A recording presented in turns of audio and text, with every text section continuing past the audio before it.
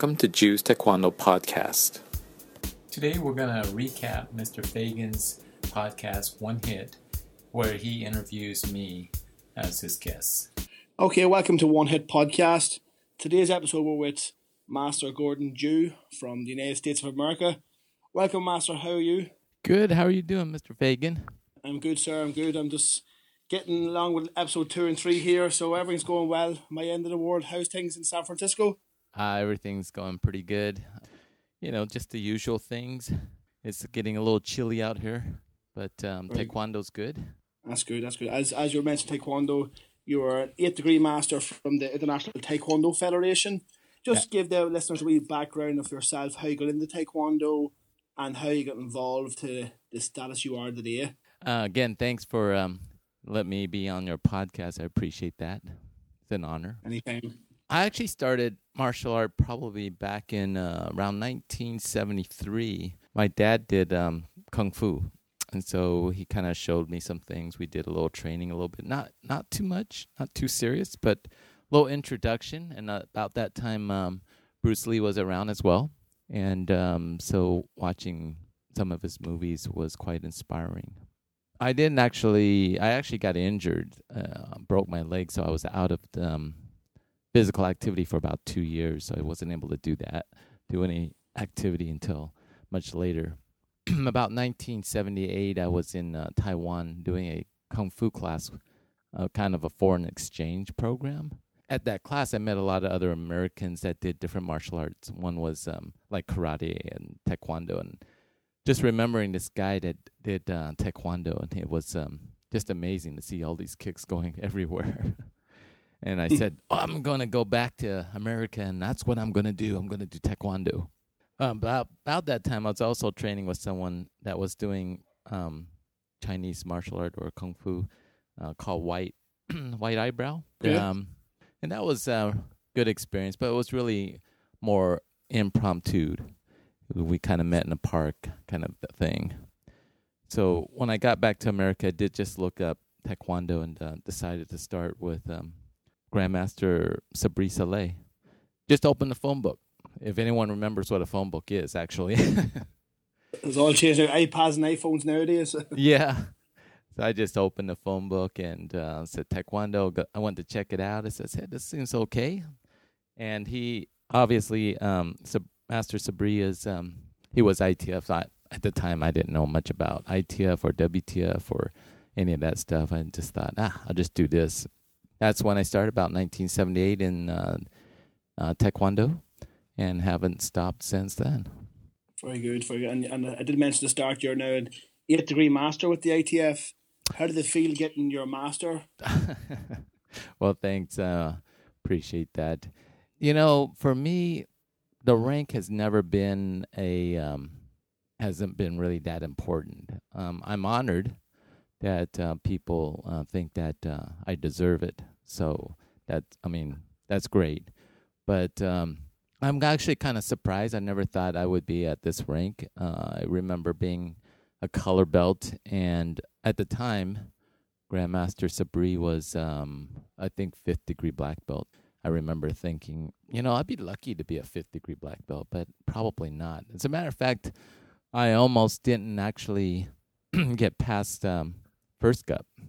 I was going to college at the time. I was down in UC Santa Barbara, about 400 miles away from my family. And when I graduated, I went back home. There was no ITF Taekwondo up there. So actually wasn't doing much training at the time. And Master Sabri called me up and says, Gordon, come down and do your test. I said, sir, I haven't trained in a while, probably about 6 months. And he says, that's okay, you'll be fine.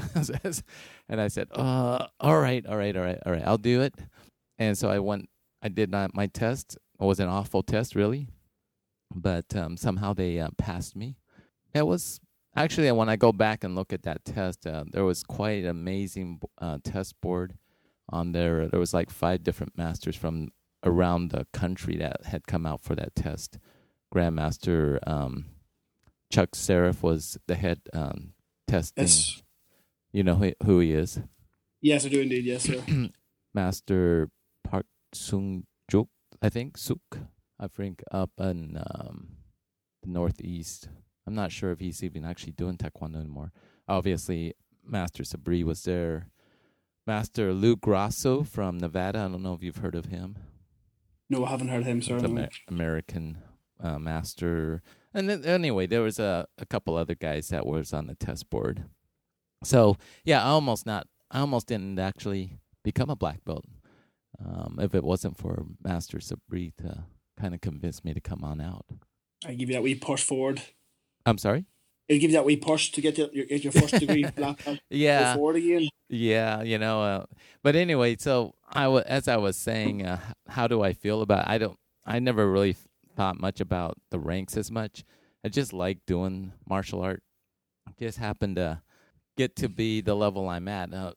Master Wheatley was the one that encouraged me to be to test for 8th Dan. That was a few years ago with some of the other masters in America. Master Terrence Gagan, Master Terry Batch. Let's see, I'm trying to think of Master Joseph Sesko was on the test board. I'm not tested. We tested together for 8th degree in America. That's very good. And Taekwondo is a big part of your life, as I can see. In the world countries and teaching different levels of students and children. Yeah, I've been doing Taekwondo for a long time, and I just do Taekwondo now. I don't do anything else. Prior to that, my business career was sales and management. But around I think about 1993, I decided I wanted to open up a studio. And the reason why I opened up a studio was I felt like I needed to get back to Taekwondo. At the time, I was teaching every day, basically Monday through Sunday, but it was out of a YMCA. Yes, and I remember people would come into California and says, "Hey, what time is your class?" And I would say, "Well, I only have one class on such and such a day, and it's at this time, and it was too far away for most people." And I just thought, well, if I had my own studio, I mean, how hard could it be? If I just had my own commercial school, they could come anytime they want, and they could, just hang out if they want. And so I started my full-time studio about 1993, and that's very good. And so now that's all I do. I just do Taekwondo. We go to tournaments, we go to seminars. I put stuff on. Yeah, that's kind of the daily grind, I guess. Yeah.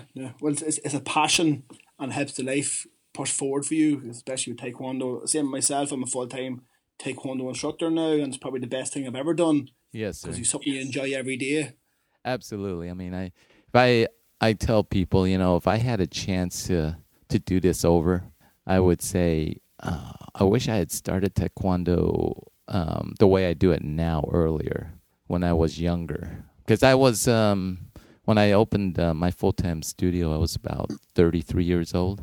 And if I had someone that could have mentored me or, encouraged me a little bit more when I was younger, I think I would have done that. Yes, I understand totally. Sometimes the wrong path comes across you, and you find a better path later on in life. Yeah. The studying Taekwondo and different masters or instructors you meet along the way. Yep, absolutely. Absolutely. What rate did you say you were again, sir? I forgot. 4th degree, sir. Fourth degree. Great. That's awesome. Hopefully go for my 5th degree now in February, all going well. Oh, that's cool. Would Master Wheatley be going out that way? I think it's Master Nichols is going to be hopefully grading me. Oh, okay. Cool. Very good. It'll be a tough grading. He's awesome. The last time I saw him was at an IIC in Denver, Colorado. Yes. That was before the summer, wasn't it? Yes, correct? It was. That's correct. That was correct. And we mentioned there we're part of the same ITF Taekwondo group, President Chia Chung-Wah. Right. We're very lucky to be part of such a great group. Yes. Have a great president to lead us forward. And I know you've been in as president a few times. What do you find interesting from President Chia? What brings the ITF a light from him to you? When I started with Grandmaster Sabri Saleh, he was ITF, and he trained with General Che. Master Sabri was actually a person that brought in General Che to do the 15-volume encyclopedia. And that's actually the first time I met General Che. I was a kind of a color belt, and I remember Master Sabri saying, "This is the founder of Taekwondo." It's, "Oh, yes, sir." And just didn't really understand the moment, the history of what was going on. So that was the first time I got to meet him. I've always been with the ITF for a very long time. I've met President Che over the years before General Che passed away. I met him at IIC, not to a personal level, just more like a student, and obviously President Che was assisting his dad, and so he was more in the background where General Che was in, the limelight at the time. Yes. But since his dad passed away, and my path continued with the ITF, and that's with President Choi Jung-hwa, and got to meet him more personally as an instructor, as well as me as being a student. I find him to be quite humble. I find him in that way very inspiring, just very knowledgeable about Taekwondo. It's not just about technique, but what I find about what he had shared with me, just kind of a little bit about what life is, or the philosophy of being a good person. That's what I find very interesting. His experience as well. Yeah, I find very interesting from himself. He treats everyone the exact same. If you're 8th degree master, a first degree, a second cup, a fourth cup, 2 weeks in the Taekwondo, he treats everyone the exact same way and delivers his knowledge the same way to everyone, which is great, I think. Absolutely, yeah. He's just I think he's just a generally nice guy, Yeah, he's very interesting. Because he's been with his father since day one, traveling the world. He has every story under the book. He has every move done tens of thousands of times. Like Bruce Lee says, "I don't fear a man who knows 10,000 kicks. I fear the man who practiced that kick 10,000 times." I think President Che has practiced each technique 10,000 times over. I'm sure. Just because of obviously that's got to be the case. He's the son of General Che. I say this sometimes to my class. So I have 2 children, and both of them are 4th dans, and they're pretty good. And I tell my students, I don't really teach my students personally. They come to class, they don't get special treatment. However, what makes them a little bit different, both of my kids are world champions. They've won gold medals at the world championships. And what makes them different? And is it because I force them? Not necessarily. I mean, I do have to encourage them to do Taekwondo. But one of the things that they have advantage over my regular students is that wherever I go, they had to go with me. We were going to a tournament. They were going to a tournament. They had to compete. They didn't have a choice in that way. If I was going to a seminar, they were going to the seminar. They didn't have really a choice but to do those things. And so maybe I didn't necessarily push them in different ways, but they had to do those kind of things. And so what does that do? That just gives them more experience, right? And so that might be the X factor why my children might be a little bit better than my regular students. And I'm not saying my regular students aren't good. A lot of them are very good. What is that? Maybe that X factor, if you want to call it that, right? And so when you think about that, and you think about President Che and General Che, I mean, President Che was there probably all the time. If there was a meeting, he was probably there. At home, guess what they're probably talking about? Taekwondo. I would think he would have more insight about Taekwondo than anyone else. And I'm not saying that all of the high masters, grandmasters are not knowledgeable. It's just that when you live with someone, you just get a little bit more information, or that 1%. Yeah, whatever it is, And so some insight, or, just a different experience. When President Che, obviously he went to North Korea with General Che. Well, I'm sure there's a lot of grandmasters that went to North Korea as well. and with General Che. But when you're living it every day with him, you've got to have that little bit more of that X factors, I would think. Yeah, totally agree. And regarding the ATF, you've been in the ATF for a very long time. How much has the ATF changed over the last 20 years, 10 years, or even 5 years? Has it been improving each year? Because like everything else, like the iPhones improve every year, computers improve every year. Has the ATF moved forward enough, do you think? Or do you think we have a lot more to do to create it to be bigger, stronger, and more powerful organization? The ITF, before General Che passed away, I think was maybe a little bit stronger in that we were more unified in what we were doing, I think. He was able to standardize ITF around the world. And Yes. what I mean by that is that I think in around 1980s, most of the people or most of the country weren't on the same page because not everyone was actually teaching the way General Che wanted Taekwondo to be taught. The reason why I say that is that you'll see a lot of master instructor, grandmaster instructors that might have known General Che, but they do Taekwondo different. And it might look a little more karate stylish. Does that make sense? It makes total sense, yes. So I think in the 1980s, General Che made an effort to travel around the world, and he taught a lot of the IIC, and I think that helped make everyone understand his Taekwondo, and so we became more the same as far as the way the techniques are performed. I think that since he passed away, that the interpretation of Taekwondo is changing a little bit. Is changing, and so I think we always see differences, but I think there's a little bit different philosophy in the way things are being performed. And it's not really major differences. It's just some subtle differences. I think that when you look at competition and you go to one organization's tournament versus, let's say, a tournament that, like the ITF tournament in Argentina, reached the world championship last year, right? Might be a little bit different the way it's performed. I had a question from Mr. Otto from Amsterdam, and he was asking me a question about how do we perform Moo Moo.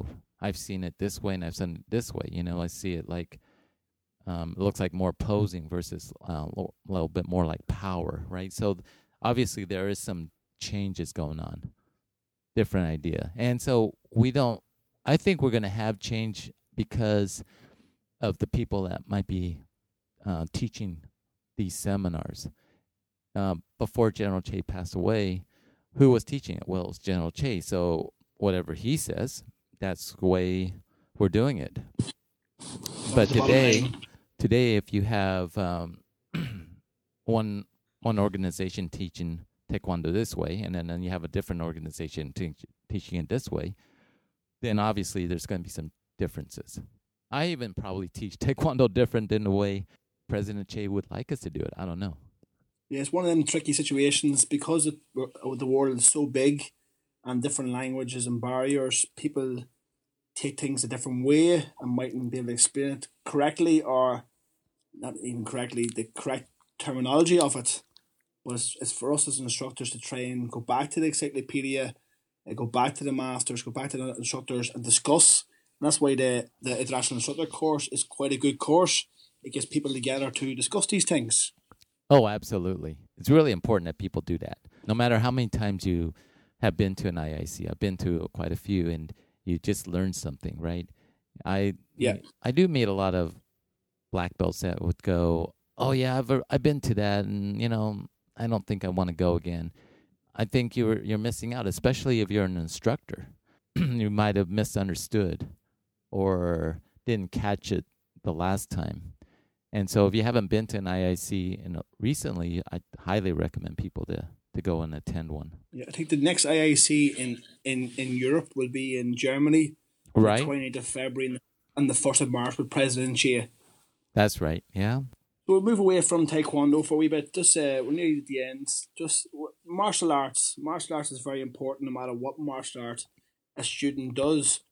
Do you find martial arts the high importance that every sort of school child should do, every parent should test it out, just for their own self-defense, their own mental health well-being, and the knowledge of defending?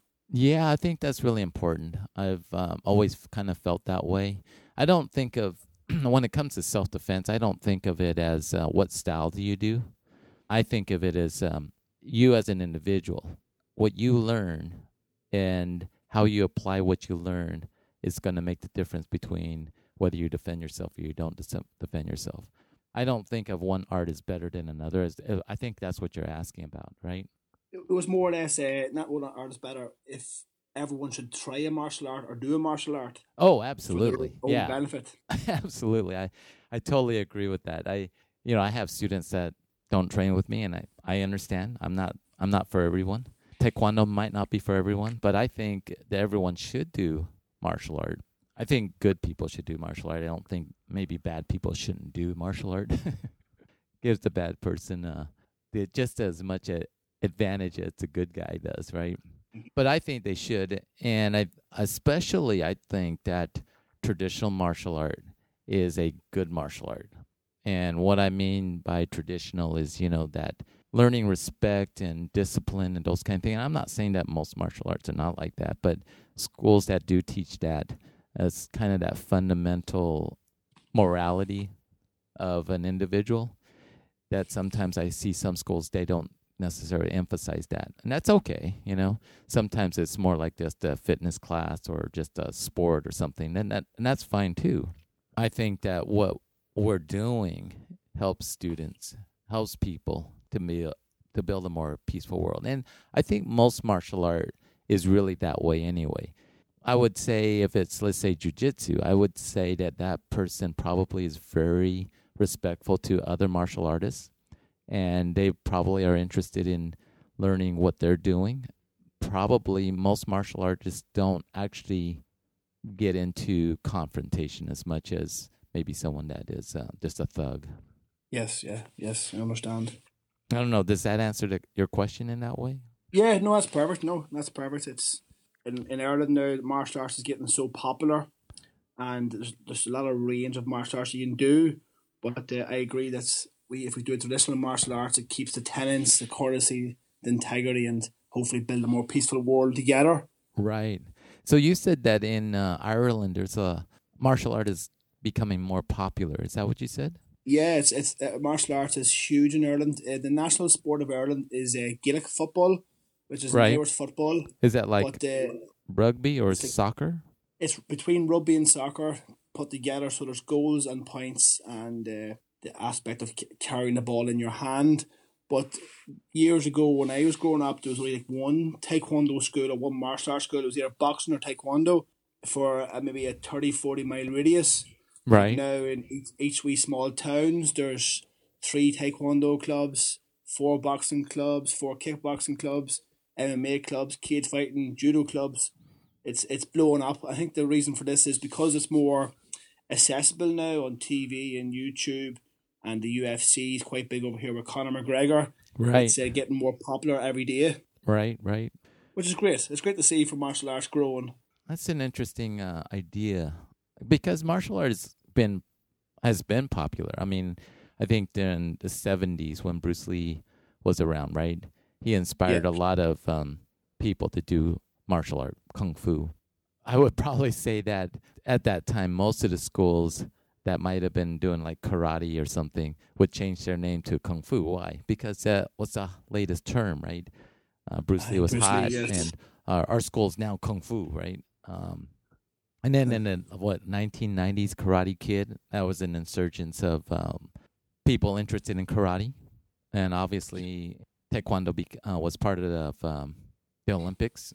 So I think it's been very popular. But what you had said about there seems to be more of an explosion. And I know, like a lot of people would say, mixed martial art is becoming really popular. And what I find a lot of times is that a lot of schools, they claim to say mixed martial art is kind of that same thing where in the 70s where karate schools would change their name to mixed martial art. Why? Because that was the hot terminology. That's what people are kind of looking for, right? But then a lot of those schools would have probably just taught what they were teaching. They're teaching what their style was. Yes. I mean, I find it interesting. You say there's more today in Ireland. In America, I think we've always had a lot of martial arts schools. So I started my studio back in, again, 1993. And I remember we probably had, I'm thinking back then we probably had around 14 schools in my city, 14 commercial martial arts schools in my city. In 83.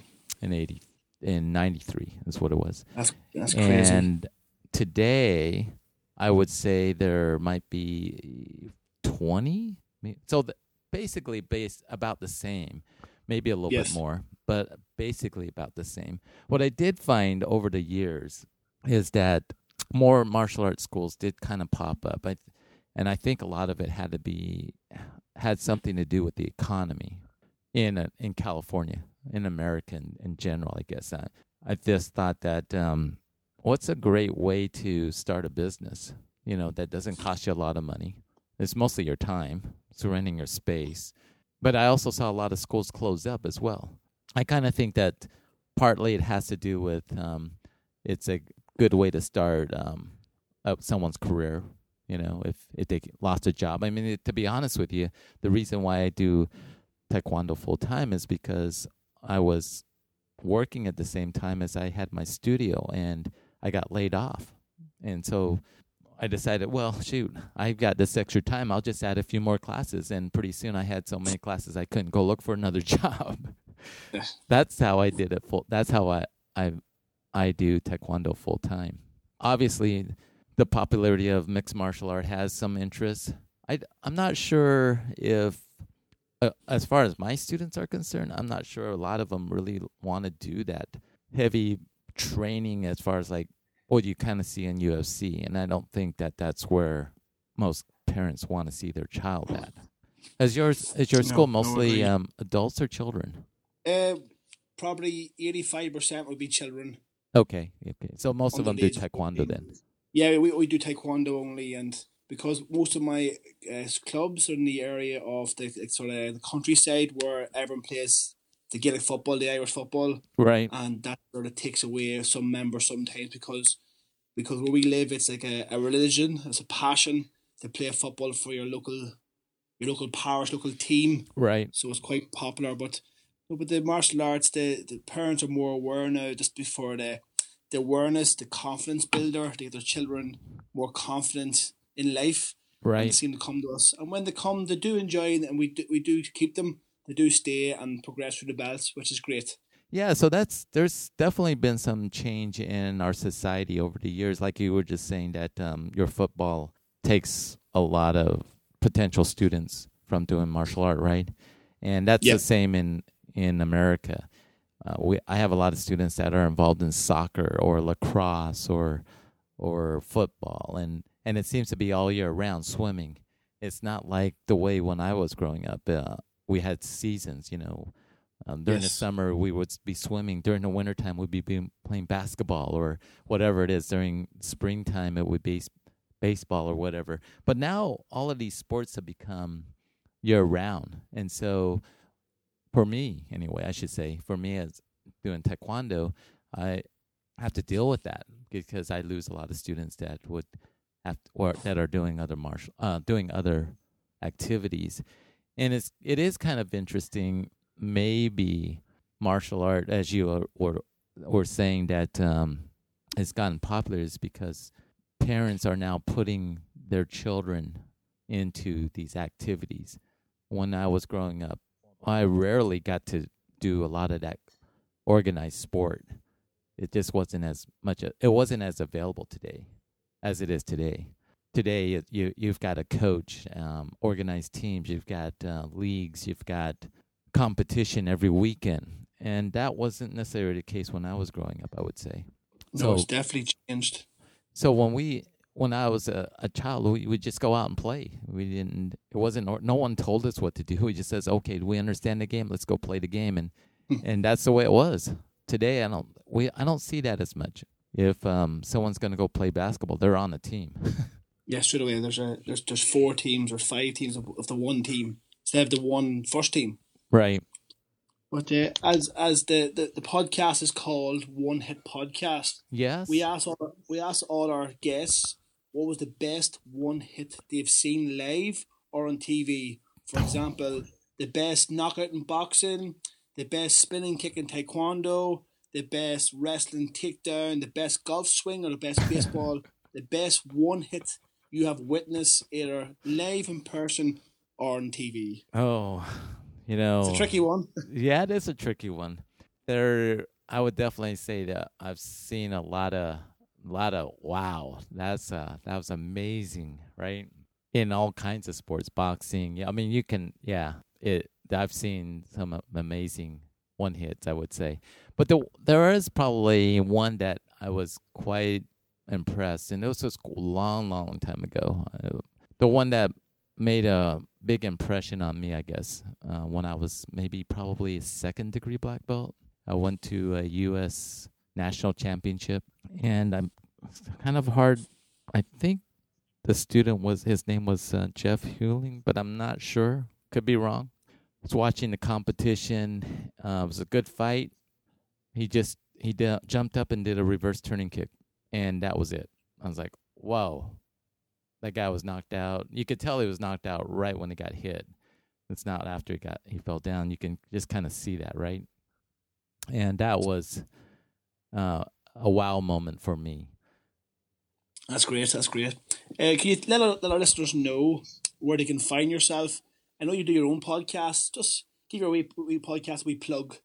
Oh, thanks. I have a couple podcasts, actually. You can go to my webpage, juicetKD.com. That's JUESTKD.com. And it says podcast there. So I do a podcast for something like this, where it might be a little discussion on different ideas about martial art, maybe something about inspirational, why people do taekwondo or how it's helped them. And then I do another podcast called Tool World, where I have a discussion with my son, and we talk about different techniques in taekwondo, particularly the patterns. Apple Podcasts, yeah, Anchor, and iTunes, right, Spotify.